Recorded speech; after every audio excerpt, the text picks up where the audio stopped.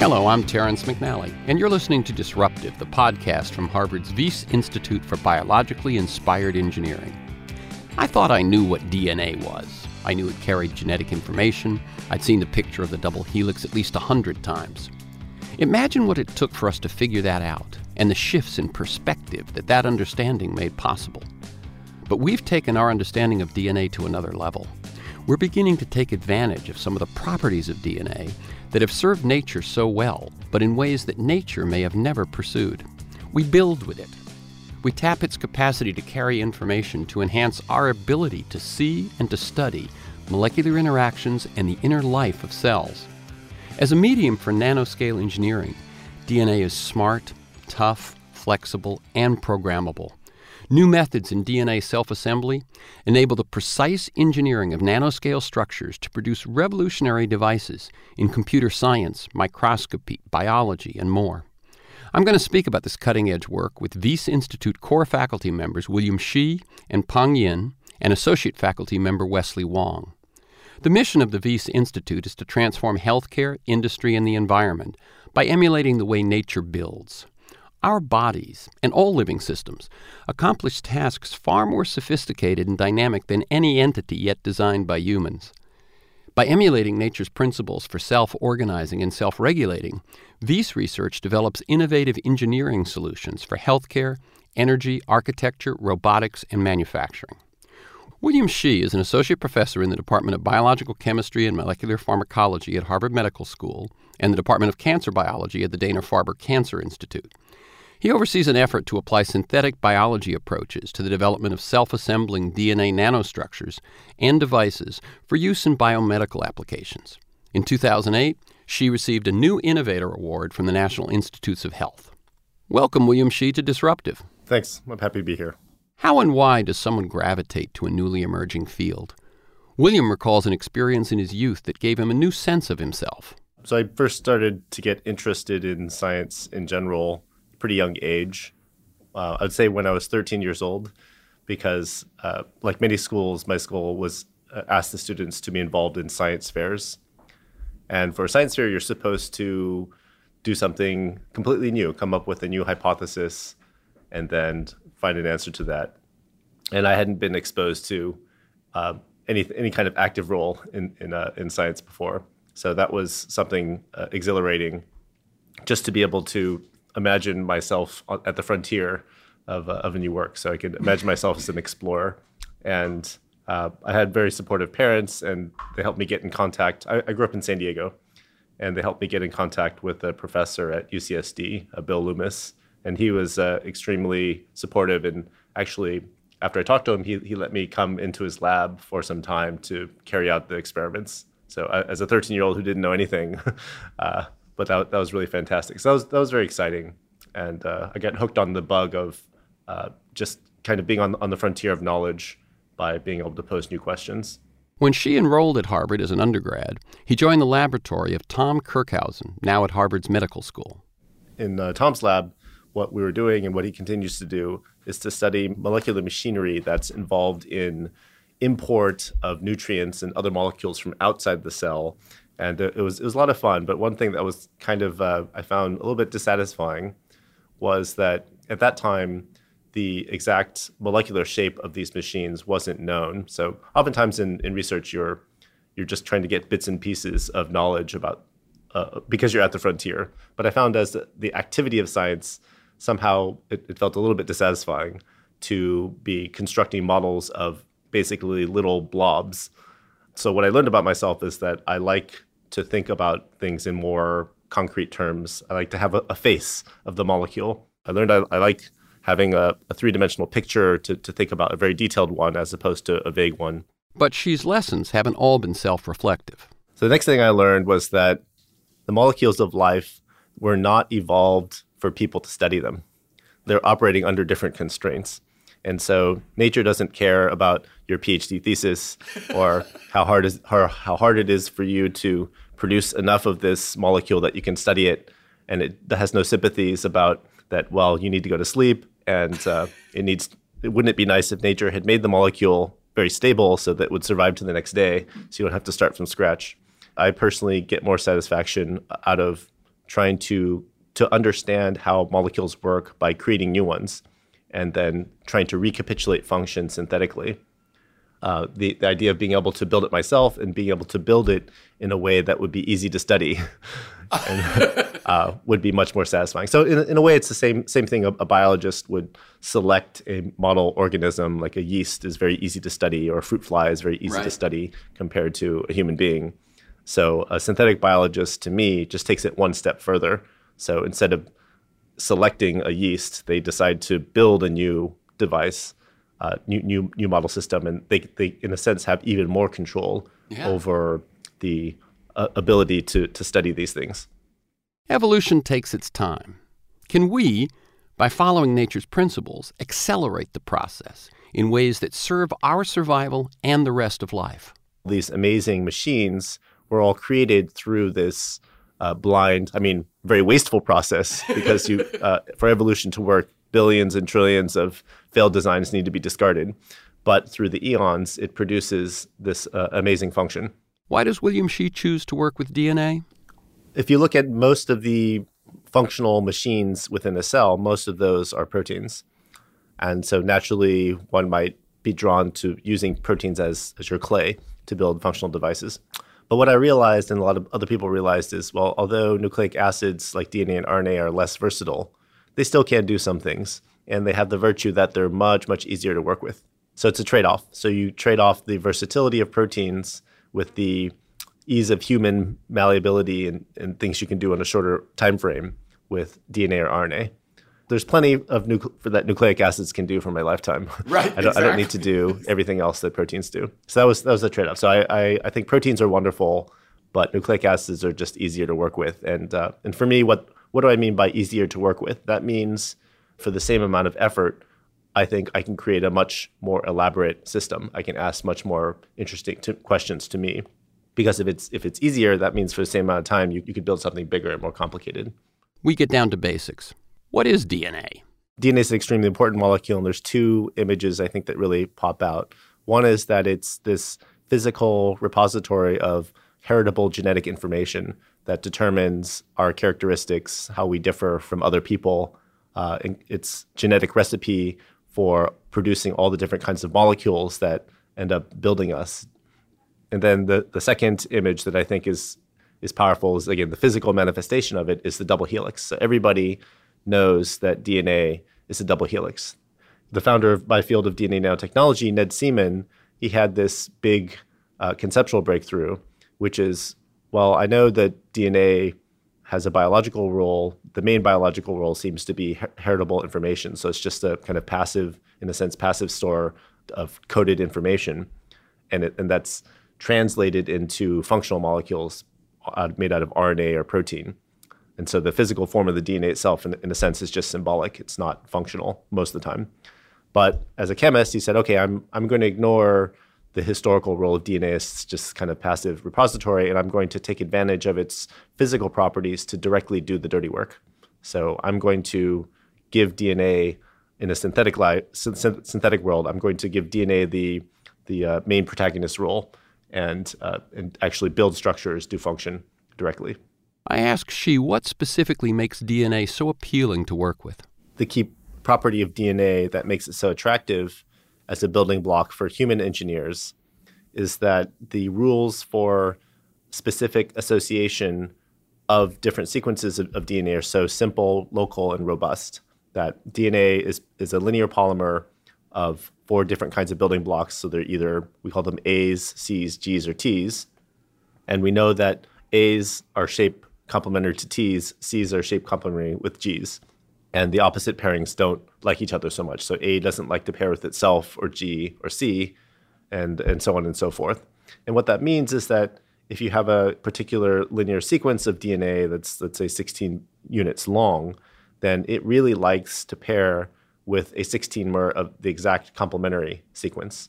So something that's AACGT, that's a 5-mer, really likes to pair with ACGTT, which is the exact base complementary sequence. And if you have any mismatches, any deviations from that, then those sequences don't really like to link together so much. And what does that mean? That means that if you have a soup filled with all these different molecules. They're constantly bumping into each other.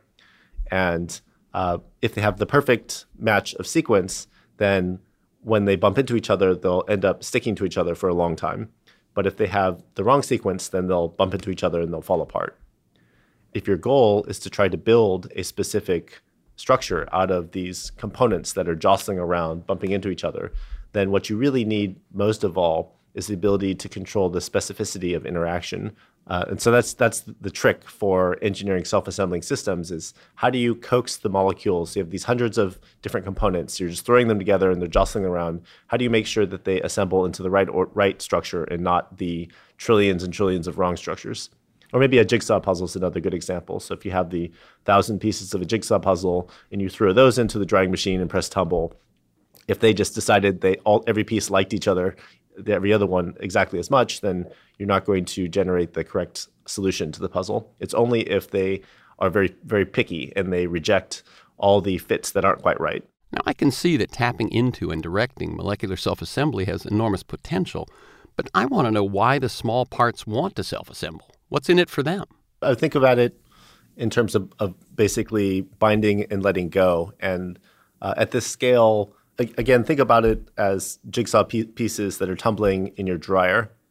Now, if the two pieces of the jigsaw puzzle randomly bump into each other and they have really fantastic shape complementarity, they really fit together, so there's kind of an attractive force between the two, then they'll be able to resist the tumbling energy from the dryer.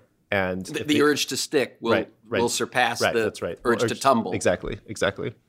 And so that's basically a very good analogy to what happens on the molecular scale, because on the molecular scale, we have thermal energy. So it's the temperature, heat-based jostling of molecules that's opposing the attractive potential of these molecular jigsaw puzzles. So it's all about being above the threshold. So if you have enough energy that holds you together, you're able to oppose the thermal jostling. And that's self-assembly? That's basically self-assembly. And the beauty of self-assembly is that it's a very efficient means to construct intricate three-dimensional shapes, especially using very small components. It turns out self-assembly solves all the other problems of going from some simple linear strings to a complex three-dimensional shape, because the linear string is basically programmed by self-assembly to fold up on itself into a complex 3D shape. And then those 3D shapes will find each other and build up spontaneously the larger hierarchical three-dimensional shape. And this has a lot of advantages, for example, scalability. So what if you had some task and you wanted 1,000 trillion of these molecules you want to make an army of little nanofabricators or something like this? Well, it'd be difficult if you needed 1,000,000 trillion robots to build each one of those copies. But instead, if they just kind of built themselves, then in that sense, it's another advantage because they don't necessarily require any auxiliary machinery. Once the process starts. Yeah, once the process starts. So how do you program them? There's been some chemistry that's amazing Nobel Prize winning chemistry worked out many decades ago that allows us to, using the tools of synthetic organic chemistry, it's just mixing big pots of chemicals together, not really self-assembly, just brute force chemistry, but it works. And you can basically mash together in a single test tube trillions of copies of just one sequence that you specify. And so the basic way that it works is that you might have a solid support that starts with the letter G, and then you bathe that solid support with the letter C, and using the tools of chemistry, the C you'll get one copy of C that will go on top of the G. But then that C is capped, so it won't grow anymore. So after you've now added a C, now you can wash away the extra C, and you're left with CG on your support. Now you can do a chemistry to basically unmask the end of the C, so it can now accept another subunit. And so now you repeat the process. So you have the cycles of add monomer, wash away, unmask the end, and then now repeat the cycle. And in that way, you can build up any linear sequence that you want. So this is pretty remarkable synthetic chemistry, and that allows us to build up any sequence we want. So what you're throwing now into the dryer or the soup, whatever, is these strands that you've programmed. That's right, yes. And so given that you've programmed these strands, you kind of know where they'll stick and where they won't, and you can predict what the self-assembly will produce? Yes, and so the amazing thing is that we actually have that control, and it has to do with the fact that for DNA or RNA, that they really, really like to stick when they have the perfectly matched sequence. In other words, they have enough they get a lot of energy, attractive energy, when the shape is perfectly complementary, the sequence is perfectly complementary. And if you have any mismatches, then it loses that attractive energy. And because those tendencies are so strong, then we have a lot of control. And this is not at all trivial if we take a comparison of proteins. So if you were to ask somebody to, design a sequence of amino acids, that will do the same thing. So I want 100 set of 20 amino acid proteins, and I want them all to associate in exactly the right way. So I want protein 1 to only interact with protein 2, and et cetera, et cetera. Turns out this is an extremely difficult problem because the rules of how proteins associate are far more complicated than DNA. Than for DNA or RNA. And so again, this goes back to life is short. So, so if given our current state of knowledge, we're going to make a lot more progress trying to build out of DNA. I mean, eventually, people working with the proteins will, in a sense, they'll catch up. Now that we're able to program DNA and build with it, what are the practical applications? One of the class of applications that I think people are most excited about for any kind of so-called molecular robots are in the space of human healthcare. That can we create little molecular entities that help us to do early diagnosis of disease, so we can treat the disease earlier before it's too late?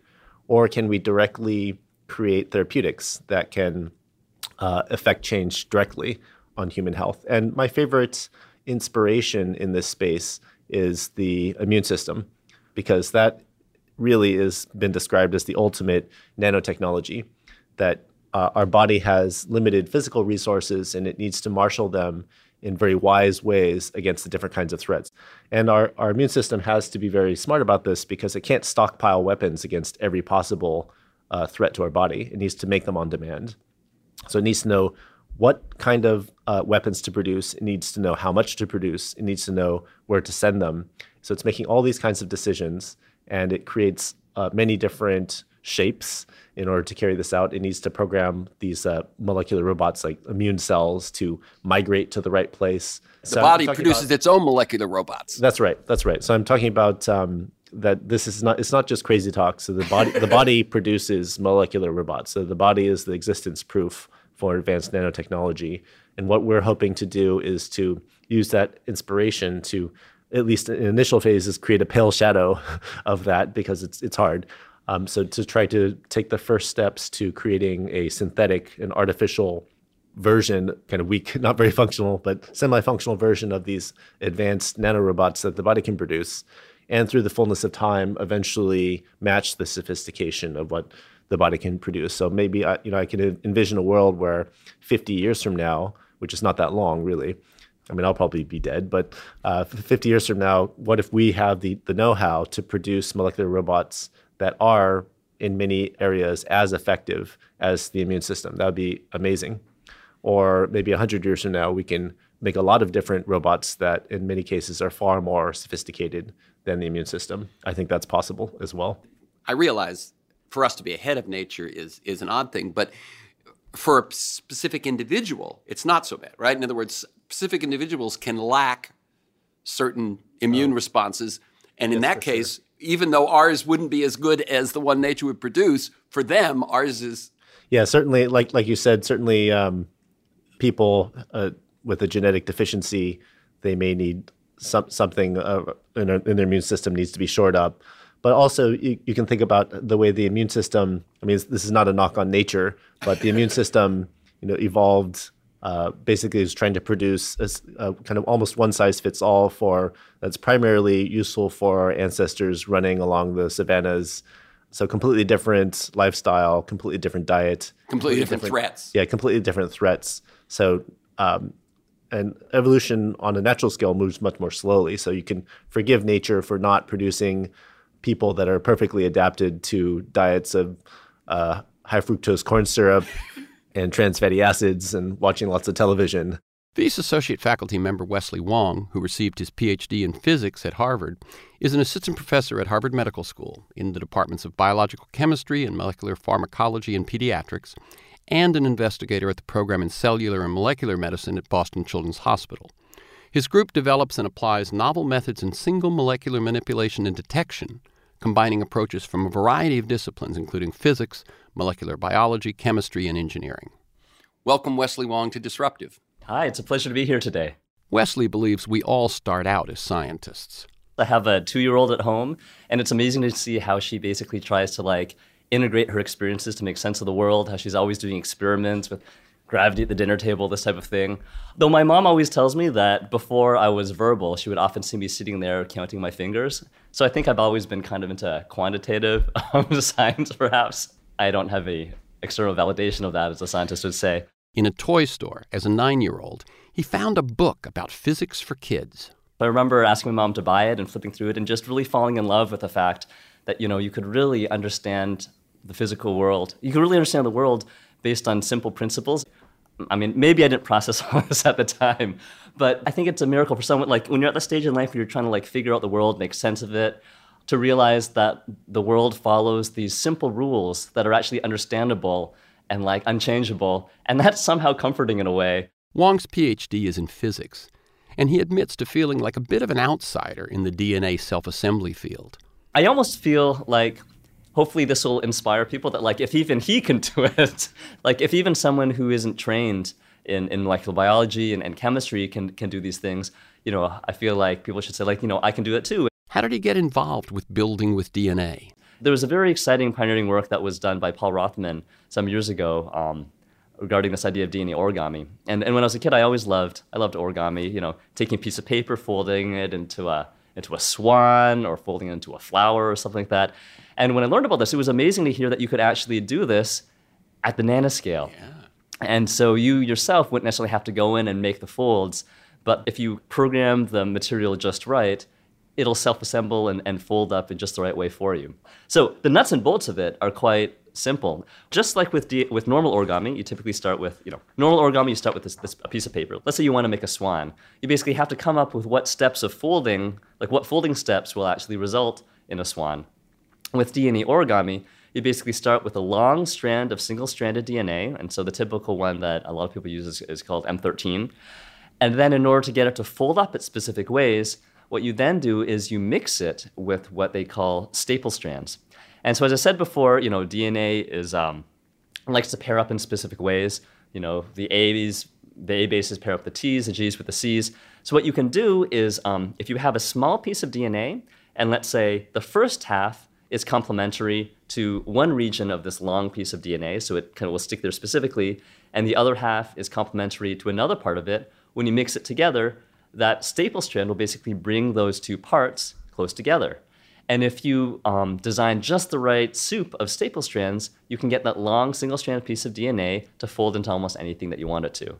And so, these days, in order to get something like a staple strand, it's as easy as going to a website from a company that sells it, and then you type in the sequence you want, Gattaca, Gattaca, Gattaca, and then it arrives in the mail, and you get a little vial with the staple strands that you want. So all you really have to do is mix together the DNA, and then, through the magic of self-assembly and the beauty of thermodynamics or physics, these strands will self-assemble into the shape that you program them to. Isn't that unbelievable?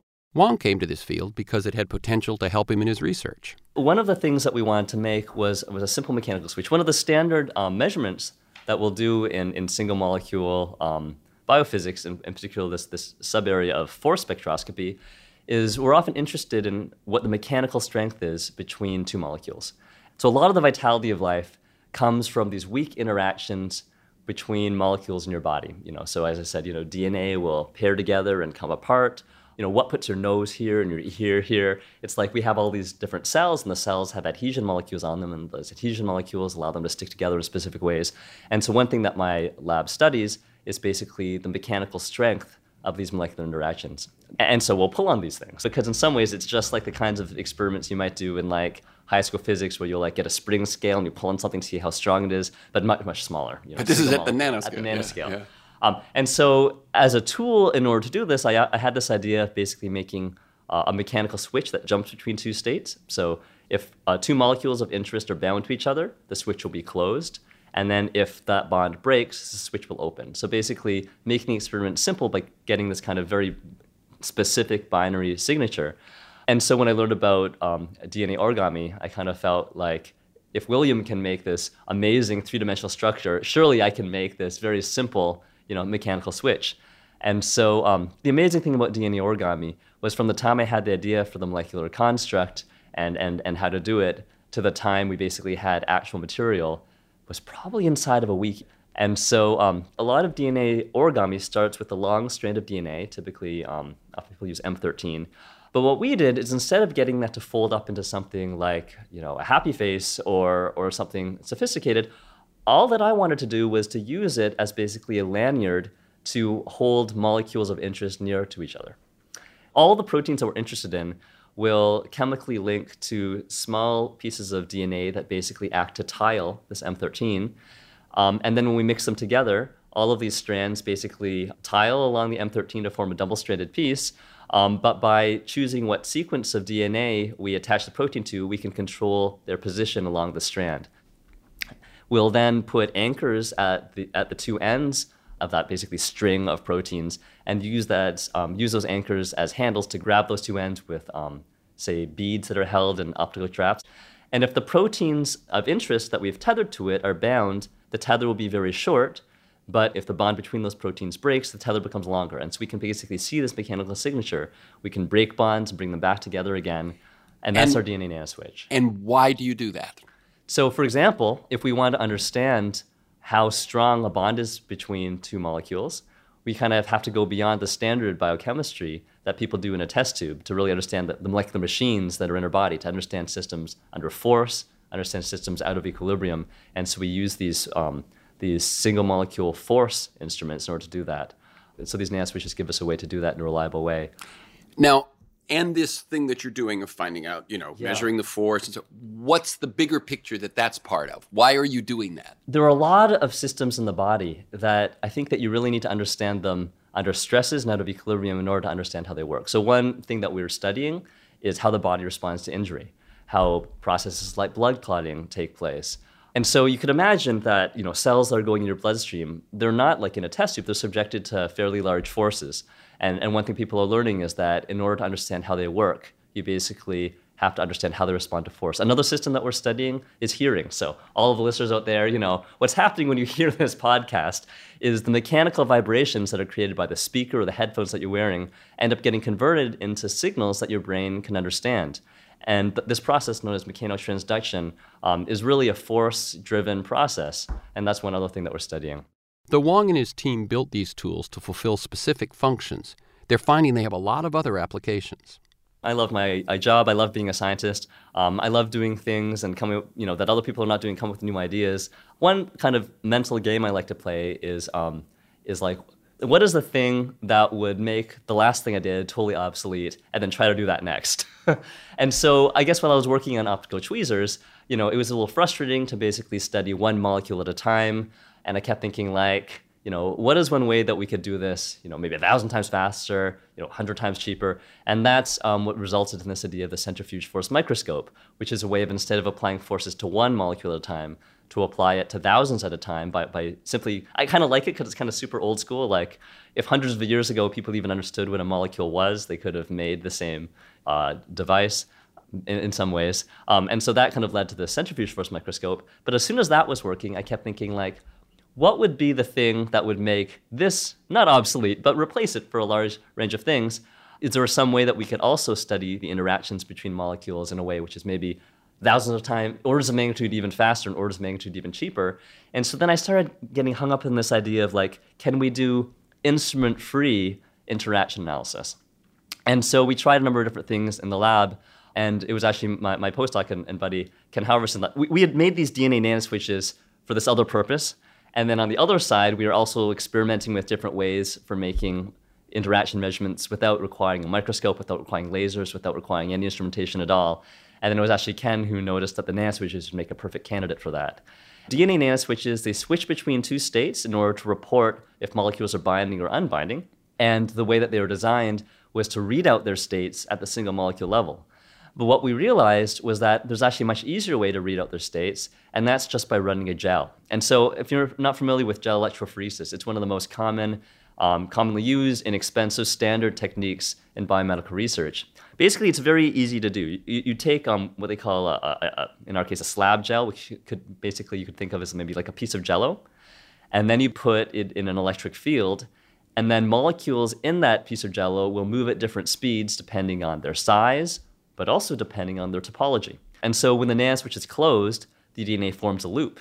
And then when the nanoswitch is open, it's just a linear piece. And so they run reliably at different speeds, which really makes these techniques available to almost everyone, because it's really pennies of reagents, and all you really need to do is be able to use a pipette and pipette things in and run a gel. And so one thing in my lab I always like to think about is, can we kind of democratize technologies? Can we take things that only a handful of people can do who are specialists in the field and make those things available to everyone? And so I think the DNA nanoswitches are a great example of that. We're actually developing nanoswitches as a way for a wide range of activities, from high throughput drug discovery to ultra high sensitivity detection. We have one version that is able, it changes shape in response to molecules in the environment, and so we can use it as a way to detect things in a very inexpensive but ultra-sensitive way, and we think that has a lot of exciting application. Drug discovery as well, we're looking at for drug candidates for specific types of interactions, because we can, again, use the DNA nanoswitches to do high-throughput drug screening. Wyss core faculty member Peng Yin, prior to joining the Department of Systems Biology at Harvard Medical School in the Wyss, graduated from Peking University with a Bachelor of Science in Biochemistry and Molecular Biology and a Bachelor in Economics. Earned a PhD in Computer Science and a Master's of Science in Molecular Cancer Biology from Duke University, and was a senior postdoctoral scholar in Bioengineering and Computer Science at Caltech Center for Biological Circuit Design. Welcome, Peng Yin, to Disruptive. Great to be here. Peng Yin started graduate school in biology, but was quickly attracted to the emerging interface of biology and computer science, particularly to a group of scientists working in the nascent field known as structural DNA technology and DNA computing. Their idea is to engineer DNA as a synthetic material and to make artificial structures that can be engineered to demonstrate a particular shape or a particular dynamic behavior. Some of them can even be programmed to compute. I find it quite amazing that by merely specifying the digital information encoded in these DNA molecules, and you can actually precisely prescribe their physical behavior. Over the years, it has also become increasingly more clear, and there's such ability to precisely engineer molecules in a digital precise fashion, and holds a tremendous promise to potentially transform technology and science and society. Peng Yin and his colleagues at the Wyss have developed what they call DNA brick self-assembly. The DNA brick is one particular method for making complex DNA structure in 2 dimensions and 3 dimensions. A DNA brick is a short piece of DNA that Peng compares to a Lego brick. 2 DNA bricks can bind to each other if they share complementary segments.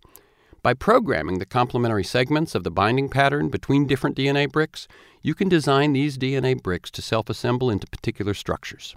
If there are some certain target shape you want to design, and you can engineer DNA bricks that can self-assemble into that particular pattern. I asked Peng Yin about the challenges they faced in developing the bricks. I think maybe one of the challenges is more a conceptual challenge rather than a technical challenge. An alternative way of making complex nanostructure using DNA is known as scaffolded DNA origami. Scaffolded DNA origami was the best known and dominant method for making complex and discrete synthetic DNA structures, from its initial report by Paul Rothman at Caltech in 2006 until the DNA brick method was reported in 2012. Peng Yin explains that the basic idea with scaffolded DNA origami is to use a long scaffold strand and design many short synthetic DNA fragments that can assemble with this long scaffold and tie it into a particular pattern that you want. It works very well, and the thinking in the field was that the essential enabling feature for DNA origami to work so well is the utilization of this long scaffold strand. It was thought as an essential feature for making complex structures.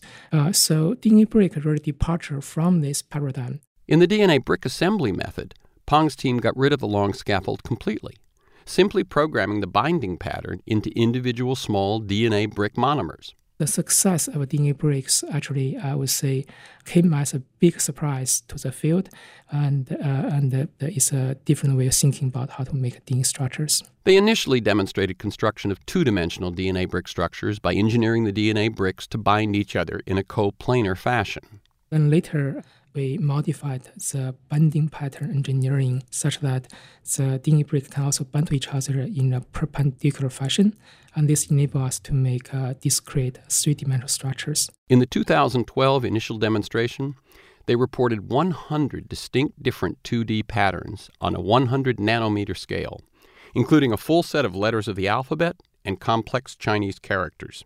Artificial DNA structures can be interfaced with other functional molecules, proteins of particular interest, fluorescent dyes, and so on. And the medical field is particularly interested in using the DNA structures to enable nanofabrication of inorganic materials. DNA by itself is not necessarily a good electronic material or photonic material. However, if you can transfer the precise control of molecular geometry that you have with DNA structures to other diverse functional inorganic materials, and this could enable many interesting applications. The team has invented a number of different ways to do this. In one method, they were able to use DNA structures to produce graphene particles of a particular shape. And in another, were able to use three-dimensional DNA containers as a mold to cast inorganic particles of a particular three-dimensional geometry. DNA is quite unique in the sense that by specifying the sequence of DNA components, we are able to engineer DNA strands to self-organize into complex structures of our choice. And this is a quite unique property of DNA for nanoconstruction. Peng's team first engineers a DNA container and then attaches a tiny particle in the interior of the container. Now, under suitable chemical conditions, this small particle can trigger chemical reactions such that it can gradually grow into larger particles, until the larger growing particle touches the interior surface of the DNA container. Now, they engineer the DNA container to be rigid enough that the growth of the particle will be effectively stopped, thus copying the geometry of the cavity of the container. Peng Yin appreciates how a Wyss press release communicated this process. They identified a picture where, I think that shows a Japanese art of making cubic shape watermelon. And the idea there is that you grow watermelon in a cubic shape container. And I think that we are essentially doing similar things, but on the nanometer scale. Right. 1 billion times smaller. a billion times smaller.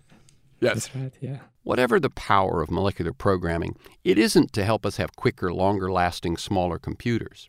Rather, it's to use computers within molecules to do programmable molecular tasks. Like Wesley Wong, Peng Yin has been working on switches. One example that we recently reported is a very simple nanomechanical device composed of, in this case, not DNA, but RNA, which is a similar molecule to DNA and from biology. And this RNA nanomechanical device, we call it a Toehold switch. RNA is particularly useful for engineering nanomechanical devices that can function in living cells, and this can be challenging to engineer with DNA. It can detect the presence of another RNA molecule, RNA trigger. Then when it detects the presence of a particular trigger, a Toehold switch can turn on the production of some protein of interest. So essentially, it performs a very rudimentary logical function. If detecting A being the RNA signature, then produce B being the protein. So if A and B. In some unpublished work, Peng's team has been working to compose these simple Toehold switches into more complex computing devices. This can be encoded in living cells, can be functional in living cells. And some of these RNA Toehold switch-based computing devices can perform quite amazing computation. Maybe, let's say, molecular computing devices could be useful for evaluating the internal states of living cells. Can you foresee being able to use this Toehold switch to change the behavior of cells within a human organ to treat a flaw in the human computer? So I should clarify that the Toehold switch we have engineered is still at its early stage. It only currently functions in bacteria. It turns out that the toehold switch, initially designed to function in living cells, can also function on the paper-based platform invented by James Collins's lab at the Wyss. Basically, what they did was that they took the essential cellular components for making genetic networks, and then they freeze-dried these components on a piece of paper.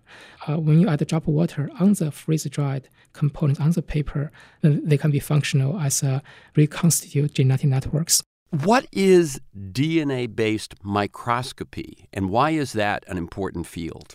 Here, I think we are referring to using DNA molecular probes to enable very high resolution imaging and very high multiplexing imaging. Multiplexing refers to the ability to simultaneously visualize many distinct molecular species. Biological organisms are essentially molecular systems in the sense that they are composed of biomolecules. If you want to understand the biology in a deeper fashion, then fundamentally we need to get a molecular scale understanding. But when people try to visualize biology on the molecular scale, and I think we face two broad challenges. And one challenge is that we cannot see things clearly. So we have blurred vision. And when we look at molecules, especially single molecules, and we simply cannot see them very clearly. So another challenge that is that we are partially colorblind in the sense that we cannot see many different molecular species and simultaneously. The study of molecular structures had reached a point where we were technically unable to go further because of those two challenges. Using DNA, we've been able to push beyond those boundaries. Fluorescent microscopy is one of the powerful ways to image biology, but a fluorescent dye molecule can be less than 1 nanometer in diameter. Looked at under a microscope, you see a big blob. This is known as a diffraction limit. In the past decade, people have invented ways to bypass such diffraction limits, to make it possible to visualize biological samples with very high resolution on the nanometer scale. One of the more traditional ways to do this is to label the biological targets with particular fluorescent dye molecules that can be turned on and off, or bright and dark, using particular wavelength lasers. By stimulating the dye with wavelength lasers in a particular pattern, you can cause the dye molecules to start to blink. Typically, this kind of imaging method involves sophisticated equipment that could cost you anywhere between $500,000 to $1 million. And the DNA-based imaging and one particular method called DNA PENT enable us to achieve such a blinking pattern using common microscope. If there's a certain target you want to visualize, you can attach a small fragment of a DNA strand to the target. This is called a docking strand. Then you have dye-labeled complementary strands in the solution that are called imager strands. The complementarity between the docking strands and the imager strand enables the imager strand to transiently bind to the docking strand. And when the imager strand transiently binds to the docking strand, the fluorescent dye becomes transiently immobilized, and under the microscope, it appears as a bright spot. By precisely engineering the binding energies between the imager strand and the docking strand, and also by controlling the concentration of the imager strand in the solution, it's possible to precisely engineer the blinking pattern of the targets. By sequentially localizing the center of a flashing spot, which responds to the position of the targets, you can construct very high-resolution optical images of the microtargets. DNA PENT enables you to visualize structures with a very high resolution. So it solves one challenge for molecular scale imaging, that is to enable one to see things very clearly. But another challenge is to label many different targets with distinct dyes and visualize them simultaneously. Typically, when people perform fluorescent imaging, they're able to visualize no more than 6 different species. Peng Yin's team has developed a solution for this as well, which they call exchange paint. Exchange paint is the idea to enable one to simultaneously visualize many different structures and many different molecular targets. By introducing labeled imager strands one species at a time, you can sequentially visualize the distinct targets. After each stage, a simple buffer solution exchange flushes away a particular imager strand species. And by introducing a new solution which contains distinct imager strand sequences, you can visualize another target species. And this process can be repeated sequentially many times. At the end of the imaging cycle, you can put them all together, and then you get a composite image and that simultaneously shows the different targets. What is this going to allow us to do in terms of understanding biology?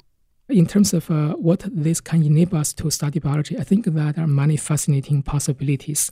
Again, fundamentally, this will enable us to visualize molecular structures so much more clearly, and it will enable us to visualize many of them simultaneously. One direction is to visualize neuronal cells. Peng believes that to simultaneously visualize different proteins at the synapse of the neuron with high resolution could help us to understand how these neurons work. I think very, very interesting direction is to visualize the chromosome structure in the nucleus. So, for example, human chromosome genome can measure about 2 meters in length, but is compact in a tiny three-dimensional space on the micron scale. Now, and the ability to visualize the precise organization of chromosomes in the nucleus would be something quite fascinating and very useful for studying nucleus biology. Let me step back a bit to the bigger picture. How does what you're doing with DNA compare to what nature does? So nature primarily uses DNA as a genetic information carrying material. We are directly using DNA as a nano-scale construction material to make nanostructures, to make dynamic nanosystems, or even do computation using DNA-based nano-scale molecular devices.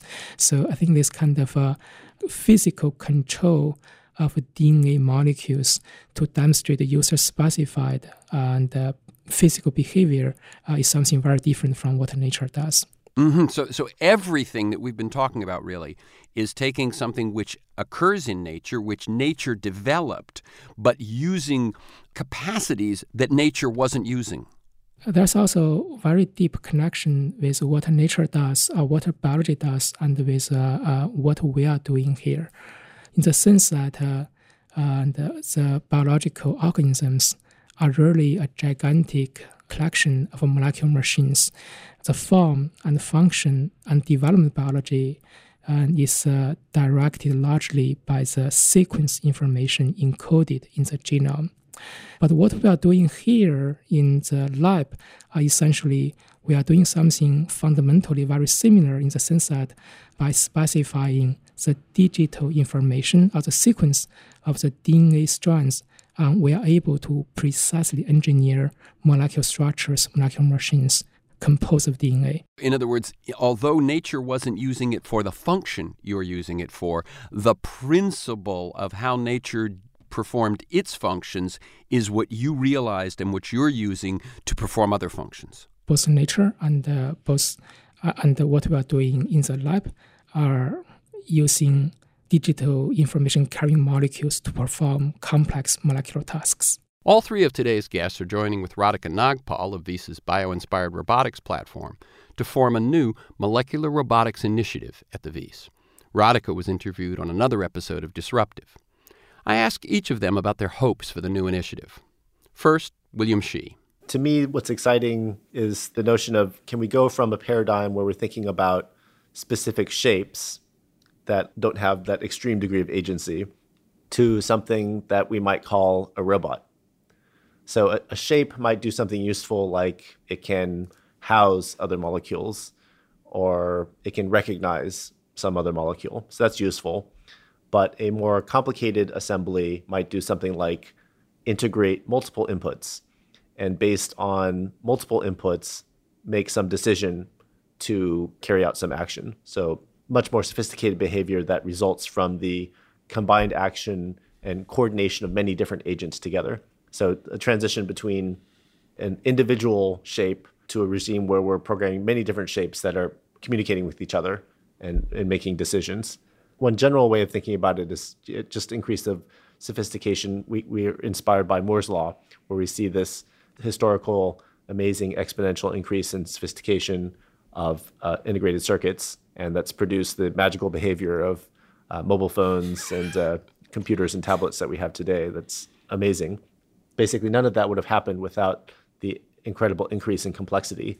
So on the molecular scale, we're not trying to miniaturize anymore because the molecules are already small, but we're trying to figure out how to build larger and larger assemblies of these very small components without the system just going completely haywire. So again, the example of, well, if you don't program your jigsaw puzzle correctly, it's just going to make a congealed mess. So it turns out that's not so easy to do, and that's what we spend a lot of our time thinking about. That the more complex the structures, there's more things the to more go challenge. Wrong. There's more things that can go wrong. Yeah. And so a big challenge is figuring out how to add more and more components and without it going completely wrong. Will you be using some of the swarm robotics kinds of things that Radhika's working on? We're trying to brainstorm with Radhika to see how maybe the kinds of algorithms that she's been developing might be successful. But I think that certainly the general theme of trying to distribute tasks over many smaller components and then getting them to interact in a way that produces the desired behavior. So in general terms, we've certainly gotten together with Radhika and we're trying to figure out how we can best coordinate our activities. What are the challenges of engaging with another field, another concentration like that? I think one of the big challenges right now is just in terms of the sophistication of the building blocks that people like Radhika and robotics field, typically they're building blocks they work with versus what we currently have available in the molecular world. So with Radhika, her frame is, well, we have these extremely sophisticated computers and mobile phones and that sort of thing.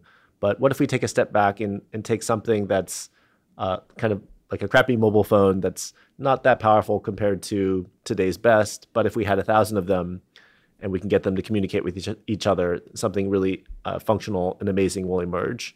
Even the crappy mobile phone that they're using for each individual robot is still vastly more sophisticated than the kinds of things we would call an agent today that we're building out of nucleic acids. And eventually, our goal is to make things that are that functional. And we know it's possible because we have things like cells, immune cells floating around.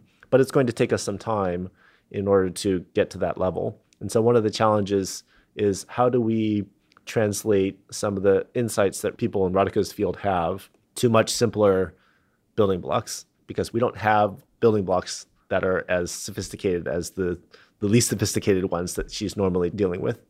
I think eventually we will. I think 100 years from now, certainly, I believe that we will have the know-how to create tailor-made cells we can program in the same way that we're programming microscopic robots today.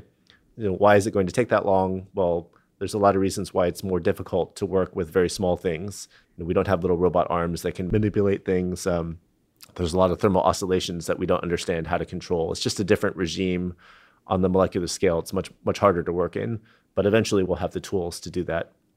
It'll take time. I think having the metaphor of the robot, to me, I think is ambitious and encapsulates a lot of what we're trying to do. We have these assemblies of molecules that can do things that previously we've only seen from products of natural evolution, that cells, but that can take many different molecular inputs that can sense glucose and oxygen and different things, and based on that make program decisions to maybe if I see all these things, then I need to move to a different location or I need to produce this other drug. Wesley Wong sees nanoswitches already displaying a lot of the properties of molecular robots. Right now, the nanoswitch, in some ways, you could think of as a kind of a proto-molecular robot that can sense things, can respond, and can report. But you could imagine, if you think of those principles, you could do things that are much more sophisticated than just determining whether two molecules are bound or unbound. But I think when people think of robots, they think of machines that are designed and built by us, by humans, that can carry out tasks by responding to the environment, processing the information, and responding accordingly, and ideally reporting back something to the user. And something that can do those things is a robot. And listing in some ways to the user, otherwise you get into these kind of crazy sci-fi type situations. Where they're on their own, yes. That's right. And so I think a lot of the structures that we're making have those same properties, but are smaller. And so in a sense, like even the DNA nanoswitch, we program it, we control it, it responds to the environment, It senses things and changes its topology and shape in response to that and reports that back to us. So in a sense, it's a very, very simplistic type of robot. I feel like getting the language right will hopefully help people think about not just what can be done or has been done, but what could be done. And I think that the possibilities are endless, and I feel like this kind of language will hopefully inspire us as well as others in terms of thinking like, what can we do with these techniques to make the world different and better than it is today. Peng Yin also sees the Molecular Robotics Initiative as an inviting pathway for the future. We're able to program the structures, dynamics, and also using these structures and devices to program other functional components, including programming fluorescent, programming light to enable the very high-resolution microscopy, and programming inorganics for nanofabrication, or even programming living cells for future applications. But I think we are really just scratching the surface of what molecular programming can eventually enable us to do. Peng believes this initiative grows out of the culture and environment, as well as the people that make up the Wyss Institute. Working at Wyss exposes one to all these fascinating ideas, inventions, discoveries. It feels like intellectual hub, and it really helps to bring the best of one's own creativity. And he points out, the Wyss is not just about stimulating creativity, but also about translating intellectual breakthroughs into commercial products for the wider world. In my own lab, we recently working with Wyss and has spin off a startup company called AltaView to commercialize the DNA-based imaging technology. So that's when we were talking about the DNA paint and that sort of thing. That's what you're talking about. That has led to the creation of a startup.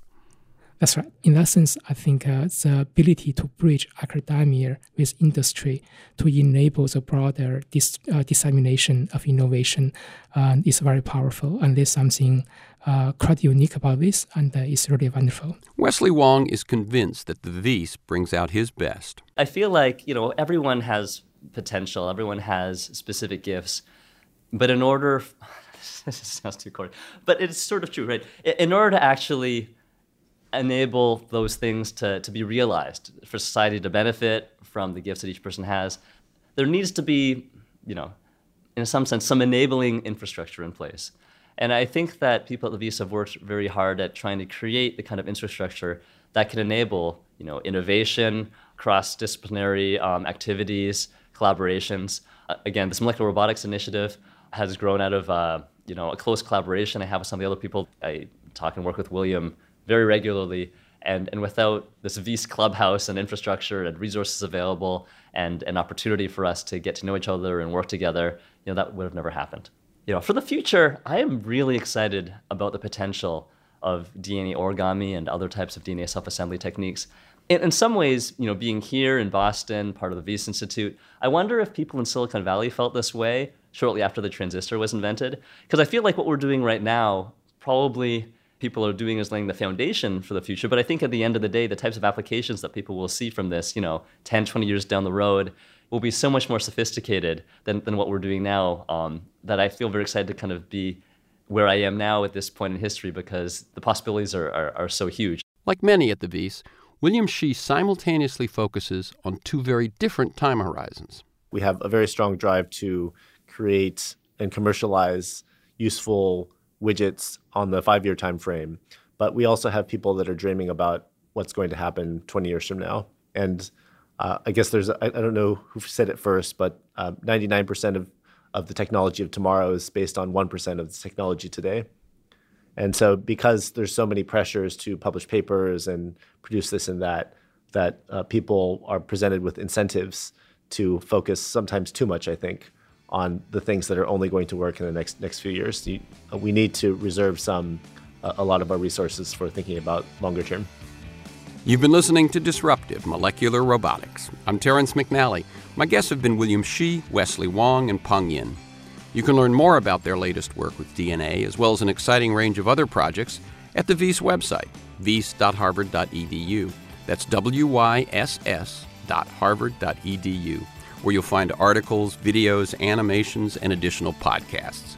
To have podcasts delivered to you, you can sign up at the Wyss site or on iTunes or SoundCloud.com. My thanks to Seth Kroll and Mary Talikas of the Wyss Institute, and to J.C. Swadek in production. And to you, our listeners, I look forward to being with you again soon.